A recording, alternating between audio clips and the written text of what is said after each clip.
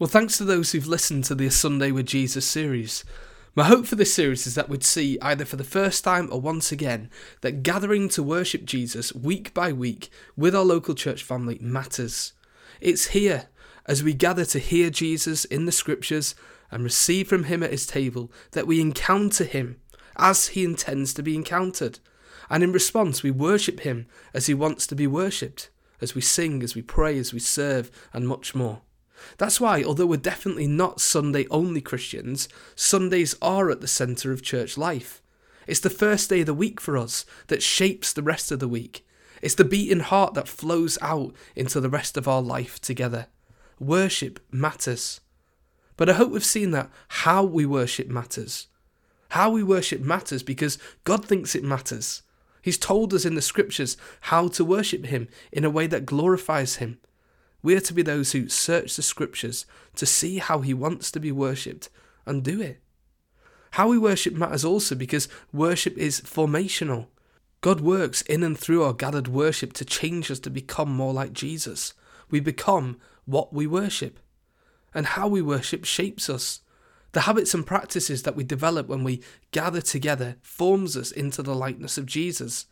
We sing because he sings. We pray because he prays. We read the Bible because he reads the Bible, and so on.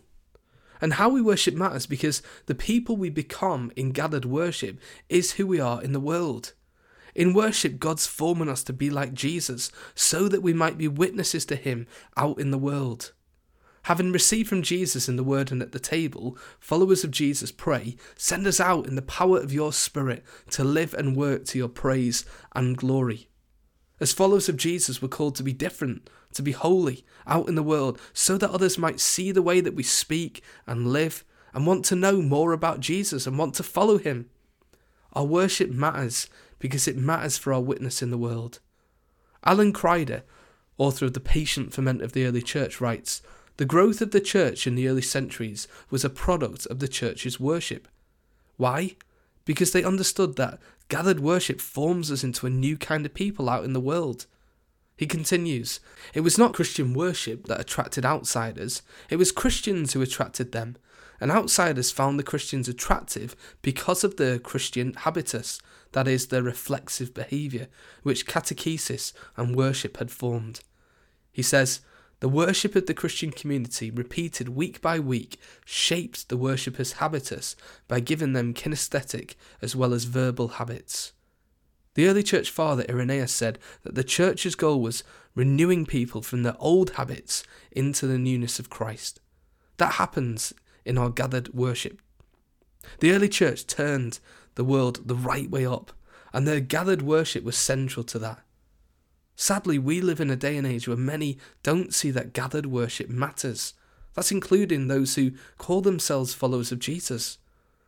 Let's humbly learn from the early church and make gathering together on Sundays with our church family, worshipping Jesus together, a top priority of our lives.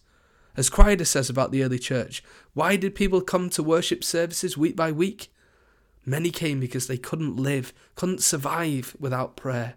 Jesus is worthy of all our praise, our worship, our time, our energy, because he gave his life for us. He died and rose again to form a new humanity church.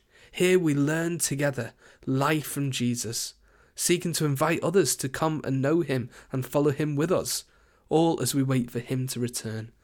Jesus is so committed to us, committed to being with us, to transforming us, to using us for his praise and glory in the arenas of life that he's placed us.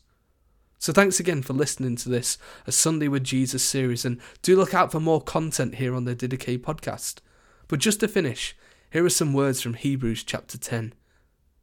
"Therefore, brothers and sisters, since we have confidence to enter the most holy place by the blood of Jesus, by a new and living way opened for us through the curtain, that is his body, and since we have a great priest over the house of God, let us draw near to God with a sincere heart, and with the full assurance that faith brings, having our hearts sprinkled to cleanse us from a guilty conscience, and having our bodies washed with pure water.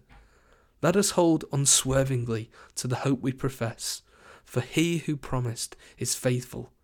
and let us consider how we may spur one another on toward love and good deeds, not giving up meeting together, as some are in the habit of doing, but encouraging one another, and all the more as you see the day approaching.